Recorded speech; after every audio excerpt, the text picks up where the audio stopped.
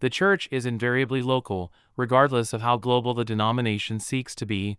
Works of faith are done face to face, and there is no changing that. The crime of the state in circumventing the church and taking over much of the work that was done through the church was that it is impossible for the state to act locally. It is not possible for the state to act personally. The way the state works invariably makes it operate as a globalist institution. Most people do not see this conflict, let alone how deep and divisive it is, and so to some degree support the state and its social justice function. Most Christians participate in elections. This marks you as a globalist. Of course, most persons do not think they have any other option than to vote, and indeed that it is irresponsible not to vote. If one does not vote for the marginal Christian, quite likely one will get the overt atheist. All of this is quite true, and participation in the electoral process does adhere to Romans 13. 1-8, let every soul be subject unto the higher powers. For there is no power but of God, the powers that be are ordained of God. Whosoever therefore resisteth the power, resisteth the ordinance of God, and they that resist shall receive to themselves damnation. For rulers are not a terror to good works, but to the evil. Wilt thou then not be afraid of the power? Do that which is good, and thou shalt have praise of the same, for he is the minister of God to thee for good. But if thou do that which is evil, be afraid, for he beareth not the sword in vain, for he is the minister of God, a revenger to execute wrath upon him that doeth evil. Wherefore ye must needs be subject, not only for wrath, but also for conscience sake. For this cause pay ye tribute also, for they are God's ministers, attending continually upon this very thing. Render therefore to all their dues, tribute to whom tribute is due, custom to whom custom, fear to whom fear, honor to whom honor. Owe no man anything, but to love one another, for he that loveth another hath fulfilled the law. The command is to submit to the governing authorities. To further support the commandment, we are told that those who rebel against authority rebel against what God has instituted, and those who do so will bring judgment on themselves. Fair enough. If you are under a colonizer, then obey him and do not rebel against him, because in fact rebellion and the exercise of force is a sin of the flesh, and a tactic of oppressors. But obedience to those whom we have submitted to does not mean we can have two masters. This problem of jurisdiction is a problem for Christians. Contrasted with Romans 13 is Matthew 6 verse 24. No man can serve two masters, for either he will hate the one and love the other, or else he will hold to the one and despise the other. Naturally, the question that must be answered is if we serve God by serving the authorities? One might argue that we are. Judicially, the leader is God's representative on earth.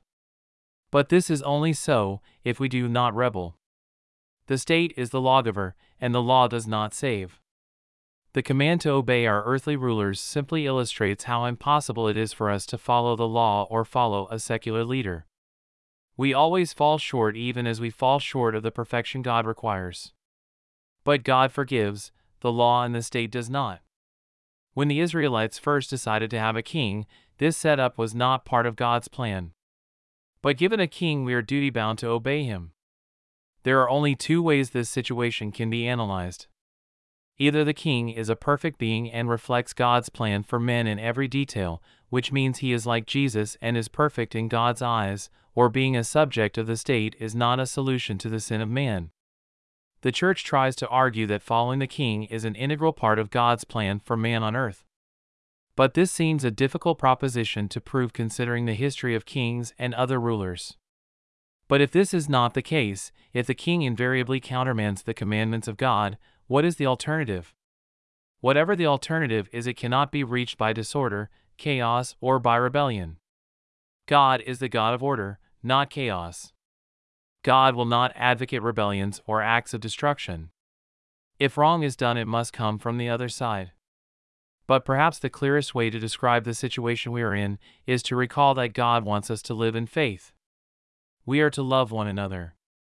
Those who love another must of necessity truth that other person. There is no escaping that conclusion. Nothing is more poisonous than an obsessive person who lacks trust in the object of his obsession. If we are under a king and desire to obey him, then we must have faith that he will do what is best. The faithful servant must in fact love the one he serves, giving him the benefit of the doubt when there is doubt. But even saying this, we have to realize this faith in our leader is doomed to fall flat at our feet. We can give these leaders the benefit of the doubt and assume they are doing their best, to the best of our ability, but leaders are intrinsically not godly persons and their agenda is not godly. The state is not godly, and anyone perpetuating a power hierarchy is an enemy of God. So the more we follow them and the more we put our faith in them, the more we will realize we are being led into damnation. Only faith in God can save us. We cannot be saved by total confidence in the qualities of an earthly leader. However, saying this, we have to realize much of what God tells us about obedience to our leaders is said specifically so we do not follow them. God does not want us to get caught up in the brainwashing that the state imposes on its subjects. If we follow our earthly leaders and seek to be good subjects, we will find there is a gulf opening up between us. If we do not rebel but seek to be a good citizen, we will find we are going a different way, down a path different from that our leaders are on. It is absolutely vital we realize this fallen world is part of one system called Babylon. The modern equivalent is liberalism, which, like Babylon, is a philosophy of globalism. Liberalism's answers are always socialist, utilizing social justice to centralize power into fewer and fewer hands. Rebellion is not the solution to social justice nor to globalism, and indeed rebellion confirms the globalist hypothesis that might makes right and the end justifies the means. If we revolt and cannot overthrow these globalist overlords, their social justice agenda is confirmed to be working and they are right in what they are doing. But worse, if we overthrow them, we will be embedded in the same mindset that justifies social justice agendas. Like the globalists, we will become committed to our rebellion and using violence against those who would overthrow it. We need an alternative to the liberal social justice mindset. Defeating liberalism is not a matter of overthrowing the state or its institutions. We have to move beyond this kind of thinking, which sees force as a solution.